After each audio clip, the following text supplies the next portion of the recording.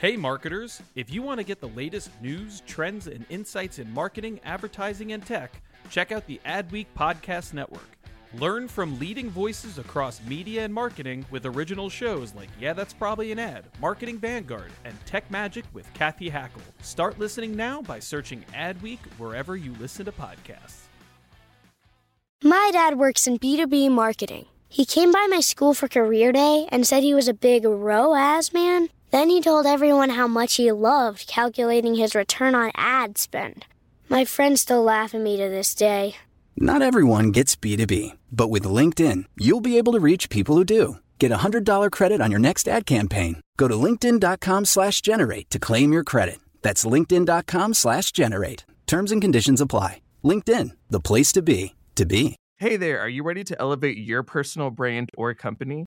Meet Viral Growth, your one-stop shop for video content and audience building. Imagine growing your brand organically on social media without the hassle of editing videos for hours. With Viral Growth, it's a breeze. They handle the brainstorming, scripting, and editing while you simply just hit record. And don't worry about your niche. They cater to everyone, from business and marketing to health and wellness. Are you ready to make waves in the social media realm? Visit viralgrowth.io and use code ADWEEK, that's ADWEEK, all lowercase, and get 10% off your plan.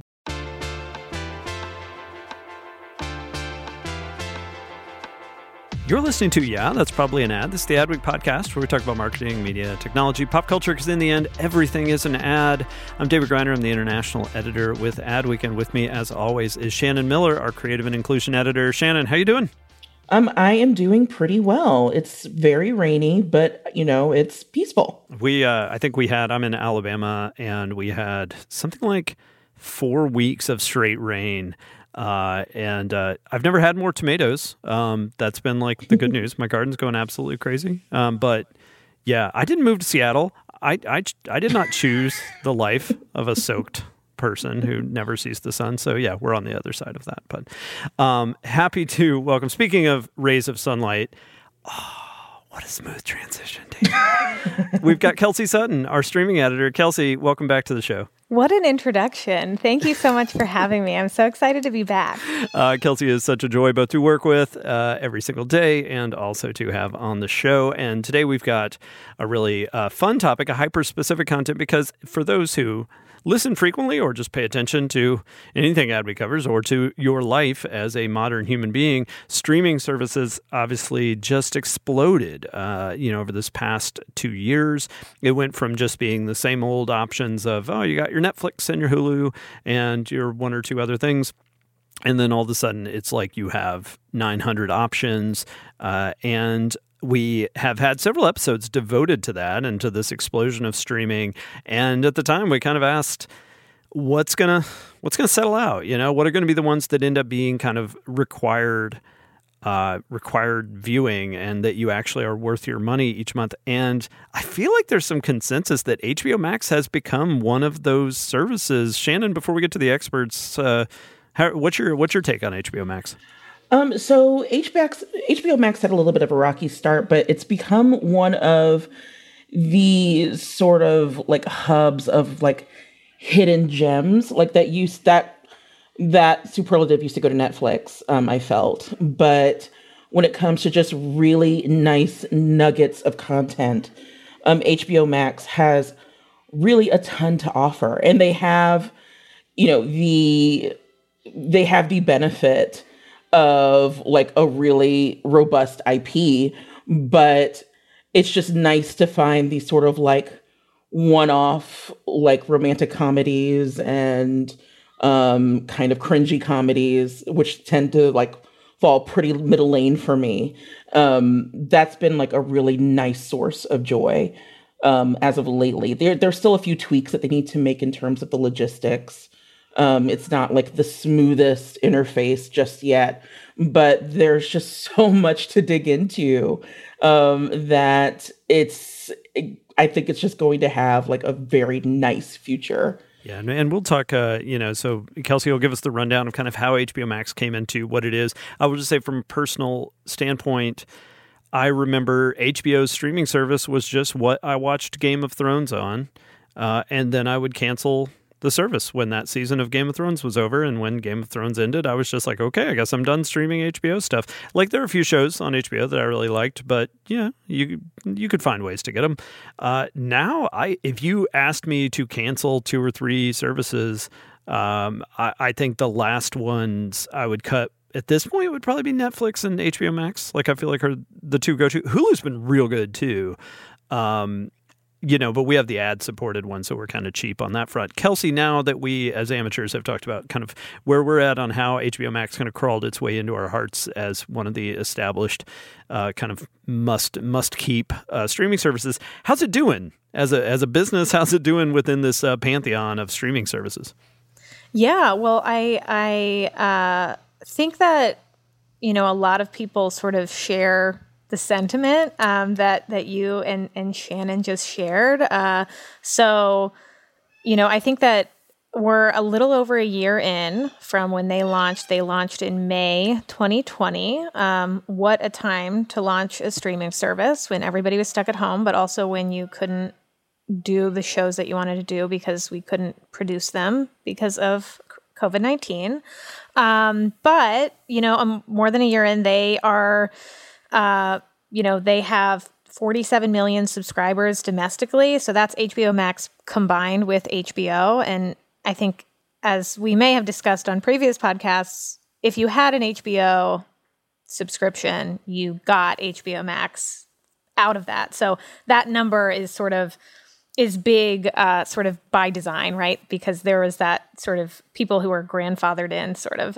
But then internationally, they have 67.5 million global subscribers. And just late last month, AT&T, which presently owns Warner Media, which owns HBO Max, they actually raised their forecast, and they said that they expect that by the end of the year, they're going to have between 70 million and 73 million global subscribers to HBO Max and HBO combined, which is between 3 and, depending on how you look at it, between 3 and 6 million more than they had previously sort of estimated and previously told investors. So all of that is, good news and signs that they're sort of finding the footing that they, really wanted to find right out the gate. But, these things take time. Like, you can't just, there's some services, Disney Plus is kind of a prime example, is able to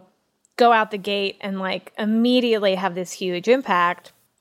But a lot of these other services, it takes time because there's so many shows, there's so many movies, there's so many services. People aren't necessarily going to run to a service. They're going to go seek out a show that they hear about, and so I think that the HBO and HBO Max content that they've been able to put out on the service, in a little over a year's time is really helping lift those numbers and get them that footing that is really sort of necessary in this space, which is, as we probably all know as consumers, is very, very crowded and sometimes overwhelming when you're sort of sitting down and going, what am I going to watch? Oh gosh, like how many services am I paying for? And which one is this show that I'm trying to find? Is it actually on? Well, and remind us of obviously, as I mentioned, when HBO Go, what was the other one? There was HBO Go and HBO Now, right? Yes. Not confusing at all. That was actually one of the worst missteps, I guess. Was when HBO Max launched, people were like, wait a second. I already have HBO Go on my phone, or I already have HBO Now. What is HBO Max? Do I get it? What's the difference? And that's just sort of the growing pains of launching a new service, because of course HBO Max or HBO Go and HBO Now were sort of like the previous iterations of making HBO and only HBO available sort of to stream for people who were either paying direct to consumer or were paying through a pay TV. They were paying for an HBO subscription on pay TV and then wanted to watch it elsewhere. And so, the HBO brand is strong, but it's not that strong when you have 3 almost identical sounding names. And so, we even wrote an article that was like, do you have HBO Max already? Like, here, let me explain it to you. What's the difference between HBO Go and HBO Now and HBO Max? Because people didn't know. People kept asking. I was getting text messages from friends and family saying, wait a second, what is this? Do I have it? How can I watch this show? So I was like doing sort of tech support, sort of unofficially. And I think luckily we've sort of outgrown that. Hopefully those are sort of vestiges of years past, since they have decided to sort of streamline that and just sunset some of those previous iterations. Well, and not to say that the world should revolve around parents, but I feel like, and Shannon, curious to get your take on this, like I feel like that's what's changed most in terms of this Warner Media like collection of content. Is it's great to have Game of Thrones and True Detective and all that stuff, but you're not, I don't know, like I did not need to keep a subscription around for those, versus now, as a parent, I'm kind of shocked that something called HBO Max is one of the go-to for my kids. And it's got like legitimately amazing shows like Steven Universe and Craig of the Creek and like really good shows. And it's one where, unlike I would say Netflix, which can sometimes feel like a giant dumpster with a few nice things kind of sprinkled on the top, like where, oh yeah, cool Netflix show. Oh, everything else in here is trash. Like I'll go into HBO Max and just dig around and be like, damn, there's so much in this thing. Mm-hmm. It's same. Netflix has like Netflix Kids, which is fine. But in terms of really keeping that well of content fresh, I don't think they are doing as great of a job or as capable of a job as HBO Max, where same for my daughter, like that's her go-to because it has like all of Steven Universe, but also because she has a developmental delay, she still, learns and gets a lot from Sesame Street, and all of Sesame Street is there, going to like the original seasons, which wouldn't sound impressive until you try like other properties that you think would have like a similarly extensive library when it comes to like long-standing shows, and they don't because it's just really hard to get the rights together for every single season, whereas it is apparently not an issue for Warner Media. So yeah, there is definitely a great advantage when you're looking for like family-friendly content. And like to sort of add to the confusion that Kelsey was talking about earlier, and this could be a little bit inside baseball, but I don't think it was properly conveyed how much HBO Max really wanted to instill itself as a source of original content. It seemed like the earlier language sounded very similar to HBO Go. So like when the initial PR was coming out about like, what would be available at launch, there's a lot of backtracking that they had to kind of do where they were like, oh no, this is specific to HBO Max. So make sure that you mention that this is HBO Max and not just like an HBO thing. And it's like, well, the PR presser here just says HBO. Like, no, yeah, but this is HBO Max. And so there was a lot of confusion in terms of what it seemed like it really wanted to be. And now I think it's a little bit more clear that like, yeah, it has a lot of the favorites, but there's just a lot of really great original content there too. Yeah, I guess the one that comes to mind for me is Flight Attendant. That's a original just for Max, right, Kelsey? Mm-hmm. Yeah, that's right. That was one of the first sort of the freshman slate of originals. And that did, really, really well for them, not just sort of right out the gate, but sort of over the course of, months and months. I remember, I believe it must have been December or January when they said this, but there was this big move to make all of Warner Brothers' 2021 film slate available on HBO Max the same day that it was premiering in theaters, primarily because theaters were either not open or operating at an extremely reduced capacity. And Wonder Woman 1984 came out I think it must have been on Christmas Day. Forgive me if that's wrong. End of December, certainly. And the most watched original after people came in to the service to watch Wonder Woman 1984 was the flight attendant. So that was really, paid dividends sort of months and months and months into it. But now, they have figured out sort of a cadence, of course, with production back, and they have been able to find some other shows that really have caught on. I'm thinking Hacks in particular, which also, what a great thing to have. So HBO had Mayor of Easttown with Jean Smart, and then Hacks. If you wanted some more Jean Smart in your life, you could just watch Hacks and see her sort of in a different space. So that was like a nice example of, I guess, synergy, if we want to call it that, sort of across the HBO and HBO Max catalog. But I also think that the HBO catalog is so strong. There's a segment of people who want to watch HBO shows because they're buzzy and people are talking about them and they're, pushing a creative envelope or, are all of the things that make an HBO show an HBO show. That's such a strength for HBO Max to be able to say that, and then also say, hey, look, we also have Steven Universe. Your kid is probably not suited to watch, Game of Thrones or The White Lotus or Succession, but they might want to watch, these Looney Tune originals that we have, or maybe they want to watch Gossip Girl.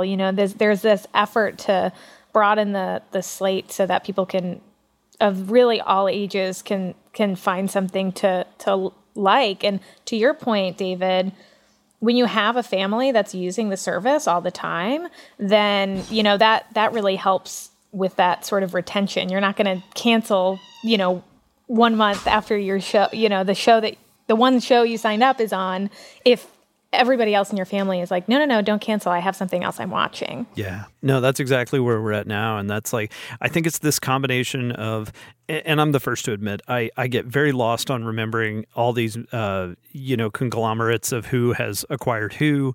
But if I remember right, like Warner Media owns all the Turner stuff. So there's a lot of, some very old and to me, very classic Turner properties that I've never had access to on streaming. Space Ghost Coast to Coast, which I loved in my post-college days, I guess, is on there. And it was kind of fun watching those with my kids because this is like heyday of early Adult Swim, just figuring out what their sense of humor even was.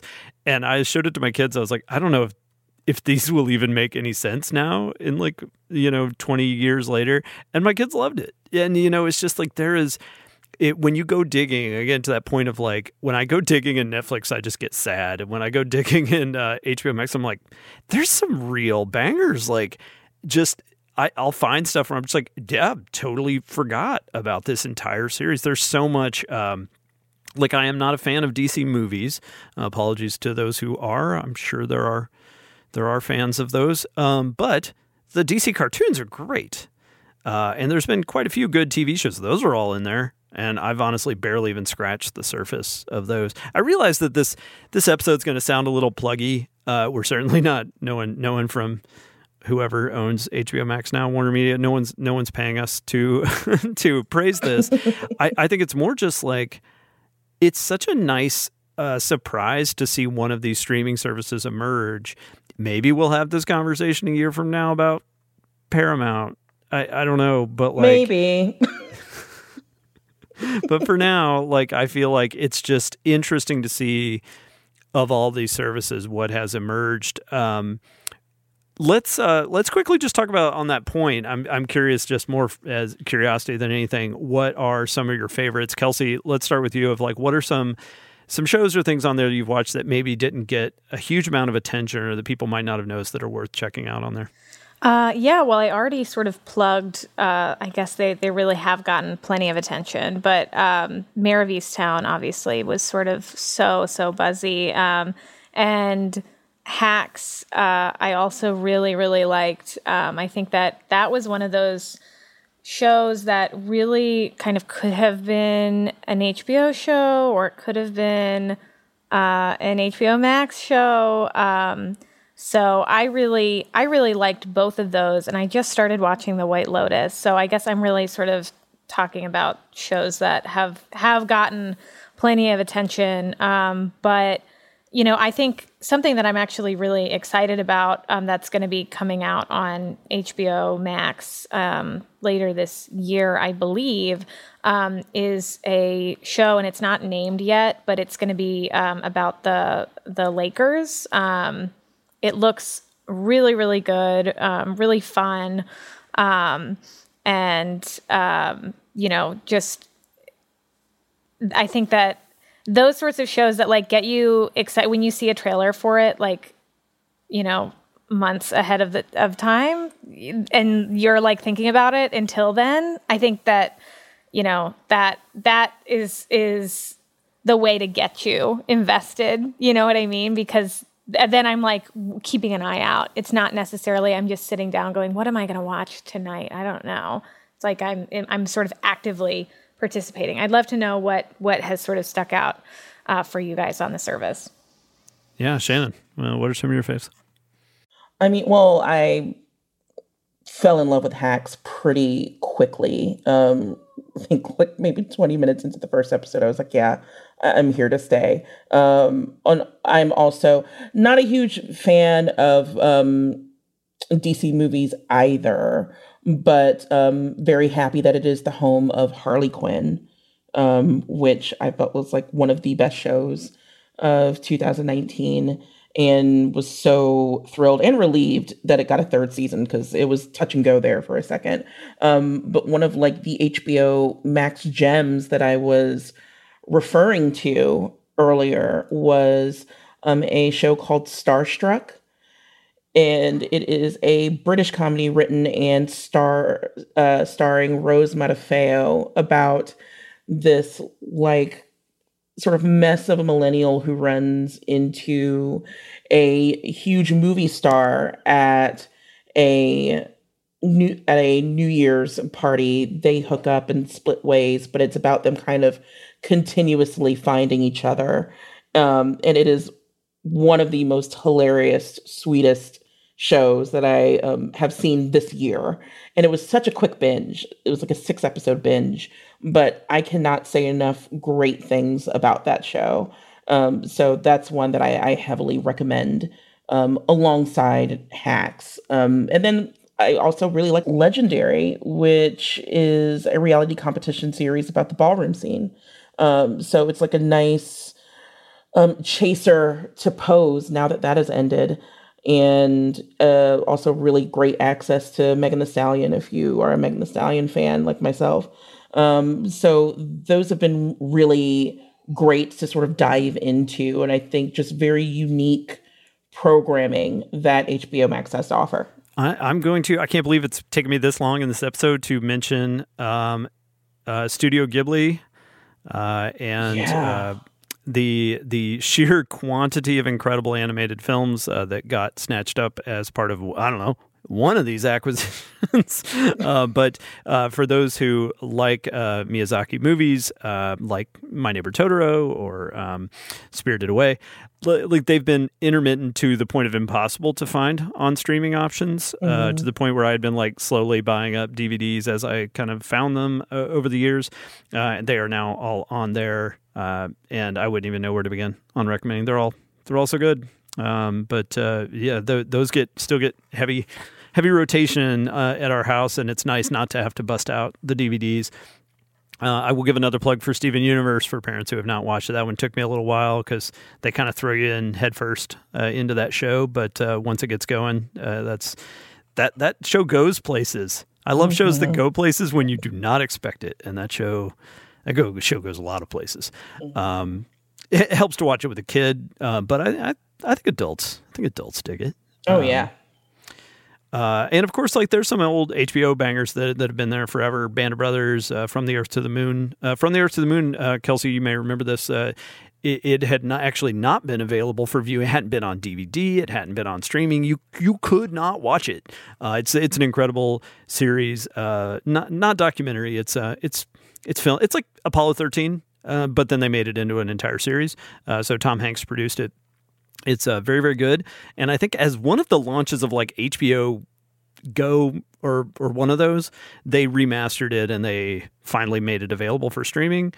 I missed it in that iteration, but you can watch it now, and it is so good. And you will. It's one of those like Band of Brothers. Everyone in there is famous. Every actor, everybody. You're just like, hey, look, it's every single person from Hollywood.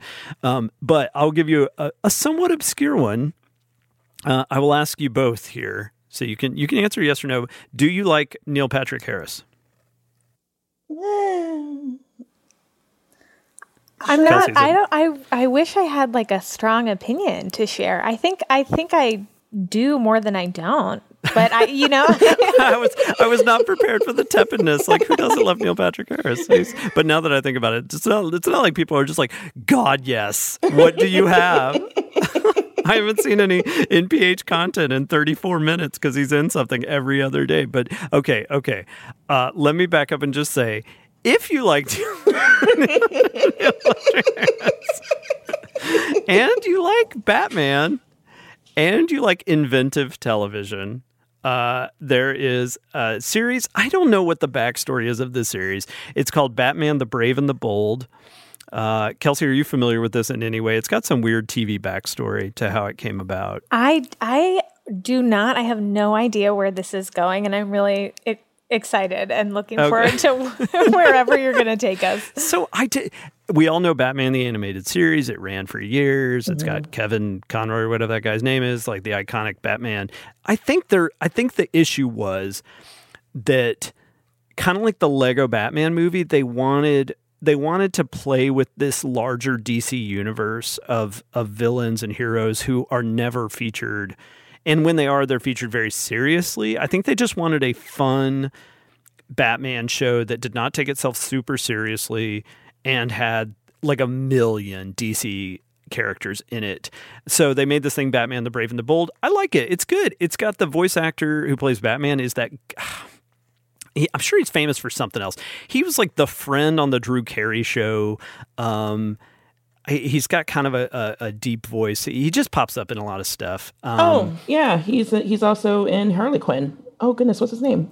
Diedrich Bader. Diedrich Bader has played a few different voices. He is a very good voice actor. But he is Batman on the show. Anyway, there's one episode. If you watch nothing else from this series, there's an episode called Mayhem of the Music Meister. It is an entirely musical episode featuring Neil Patrick Harris as a one-off villain called the Music Meister. The entire episode is a musical. It features many, many like heroes and villains. It is amazingly good. Like, it's weirdly good. You could literally watch it with no context of the rest of the show, because the rest of the show's fine. Like, I've watched most of it with my kids. That one episode, Mayhem of the Music Meister, it was nominated for an Emmy, so it's not just me saying that it was good. It's legitimate, pretty good. But no, it's really well done, and you're just watching it being like, really over-delivered here, guys. Like, you took one episode of this like obscure show and made something to the point where I even DM'd one of the voice actors on Twitter who we follow each other, and I was just like, I bet that was like a wild episode. And she's like, yeah, it was really wild. Like, it was a lot of fun. So anyway, check out Mayhem the Music Meister if you want a deep cut from your HBO Max catalog. With that, what's your outlook for this next year, Kelsey? What's going to happen with HBO? Do you think it's going to continue on this pace and keep growing, or do you think any of these other services that right now we kind of joke about, Paramount or some of these? Kelsey, I'm so sorry, but does that CBS one still exist? Is that a thing? So CBS All Access is now Paramount Plus. So okay.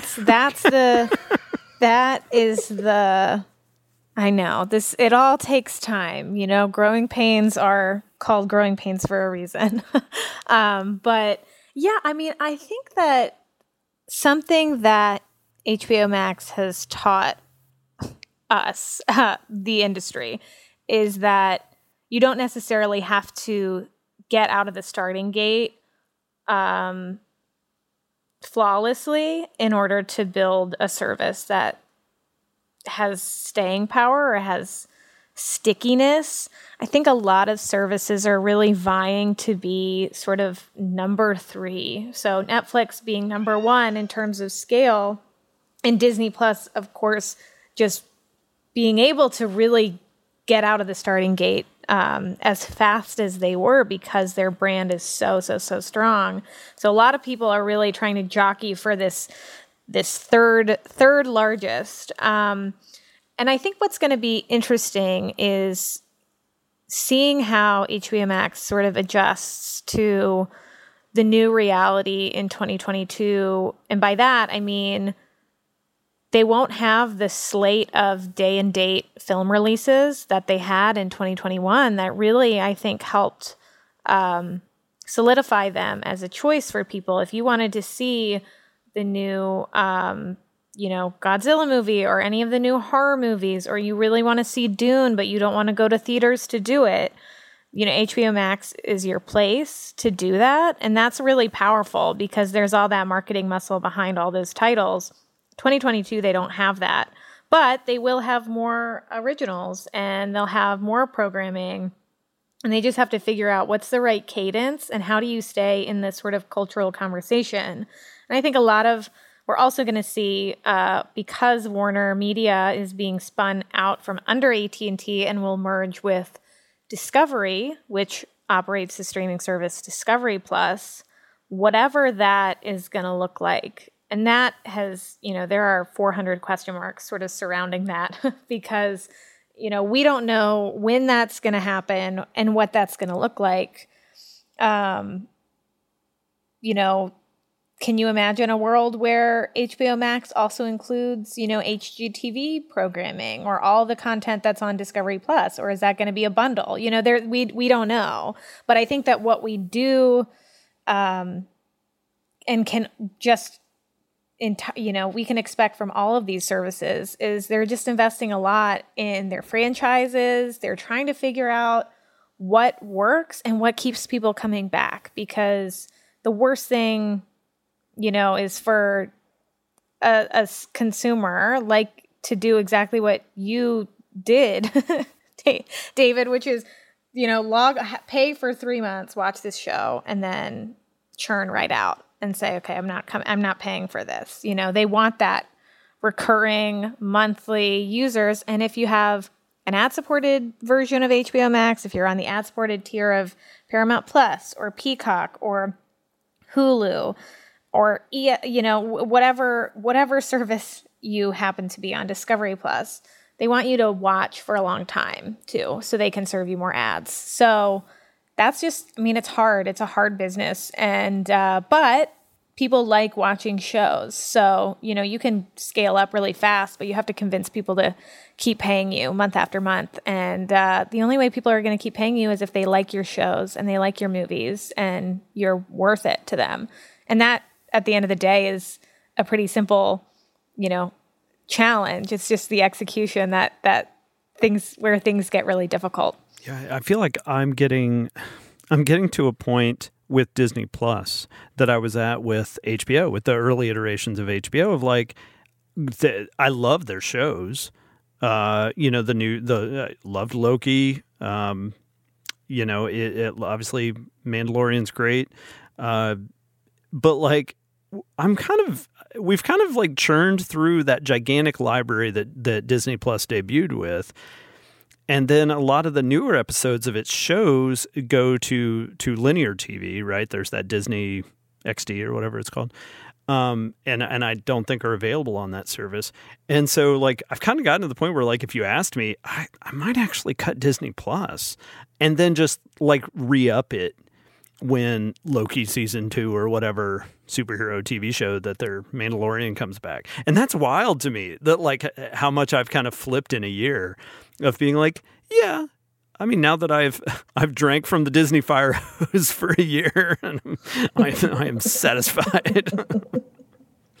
Wow. Yeah, I agree. It's going to be interesting because that's exactly what they're trying to protect against. And they have I think it was December, they greenlit dozens of new projects out of the Star Wars universe and out of the Marvel universe, and sequels and prequels and spin-offs, and they're just throwing whatever they can to and really upping that investment, because they know that that's sort of staring them in the face, right? If you don't have a household full of kids and really younger kids who, are watching a huge swath of that Disney Plus programming, they have to give you something else. If you're an adult, if you're a young adult, that's what they're, I think, focused on in a lot of their originals.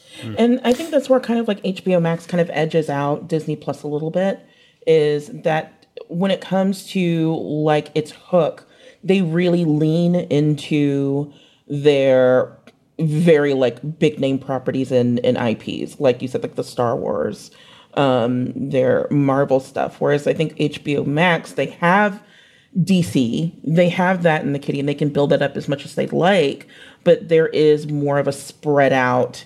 They spread the wealth a little bit more in terms of what they have to offer or what they sort of offer up to interested people, like saying, yeah, we have a bunch of DC stuff, but we do also have like the Gene Smart universe, if in case that's what you're into, where like Disney has all the resources to sort of build original content outside of those major names, and it doesn't feel like that's a priority, which is why it sometimes feels like they kind of peaked with the release of Hamilton.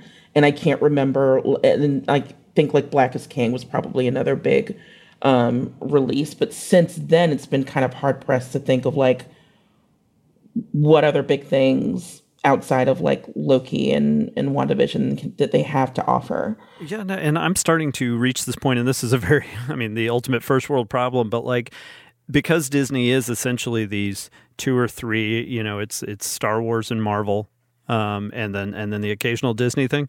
Like, I'm kind of getting just tired of those two. Like, we got so many Star Wars movies, and obviously, like, by the time we got to Solo and stuff, people are like, maybe I'm good. Like, I'm probably all right on Star Wars backstory. And then they're just like, no, we're giving you more Star Wars. And Mandalorian was a nice break, kind of like took you to a new place.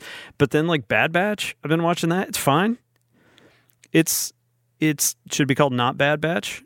It's just not bad. Like, but it's like, it reminded me of Falcon and the Winter Soldier, of like, yeah, I like this universe, I guess. I'm watching people punch each other.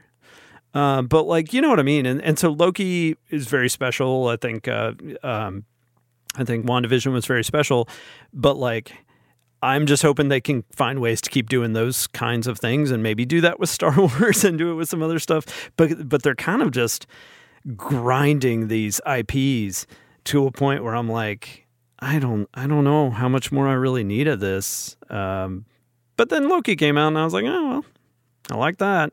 So we shall see. But I encourage everyone, as always, really keep a close eye. If you're into any of these topics that we've talked about today, keep an eye out on Kelsey Sutton's coverage on Adweek. It is bar none just the absolute best. Her colleague Jason Lynch covers the TV industry as well, and they are just the two biggest geniuses I've ever gotten to work with on when it comes to all things television. So on that note, Kelsey, thank you so much for joining us today for this conversation. Thank you so much for having me. I can't wait until the next time we can all talk TV together again. Absolutely.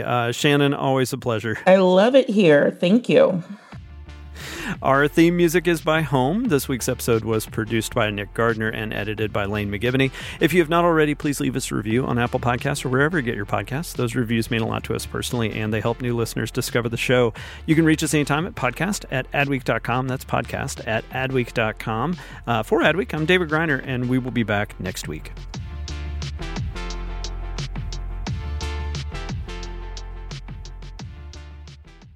Hey there, podcast fam. Are you ready to break free from the social media rut? Hold on to your hatch because we've got just the thing for you. Meet Viral Growth, your one-stop shop for leveling up your online presence. Whether you're a personal brand or a company, they've got the tools and know-how to take you to the next level. With Viral Growth, forget about those endless hours of video editing. They handle everything from brainstorming to polishing your content so you can just focus on being awesome. And guess what? We're hooking you up with a sweet deal. Use code ADWEEK for 10% off when you sign up. Ready to take your social media game to the next level? Head on over to viralgrowth.io and let's turn those digital dreams into a reality.